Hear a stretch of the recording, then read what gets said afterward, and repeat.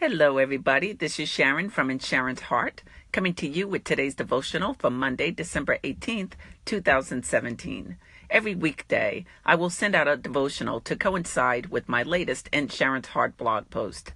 The devotionals are to increase your faith and confidence because at one time I didn't have either. And I want to encourage others that the Lord God will work in our lives when we have a relationship with Him. So stay encouraged and stay inspired. Here's today's message, which is titled, Living in God's Power, Overcoming Greed, with my regular podcast, Podcast 21. Luke 12:15 says, Then he, meaning Jesus, said to them, Watch out, be on your guard against all kinds of greed. Life does not consist in an abundance of possessions. That's Luke 12, verse 15. That verse was about the parable Jesus gave regarding a rich, greedy fool. And although our circumstances may be much different than that of a rich fool, we may still desire to grow in an area of desiring the things we have no real use for. What a timely scripture about what this podcast episode is about: overcoming greed. In my regular podcast, which can be found on the Apple or Podbean podcasts every Monday morning, I am doing a 7-week book study on Bill Hybels' book, Living in God's Power, Finding Strength for Life's Challenges. Hybels says, if you are serious about overcoming greed and living free from its claws, the first thing you have to do is acknowledge its reality.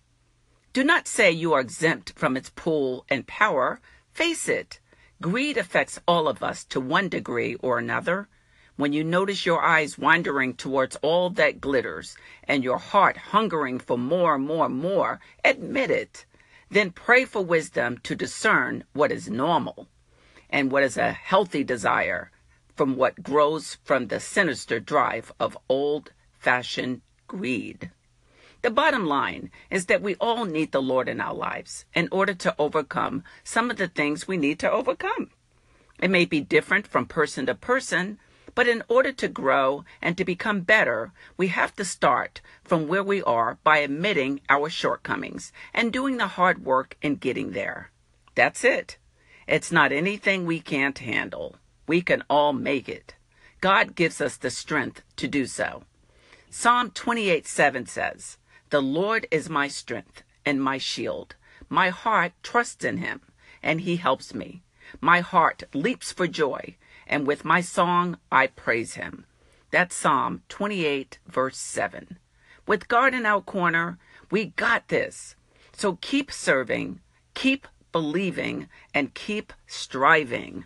You're going to make it. We all are, with Jesus on our side.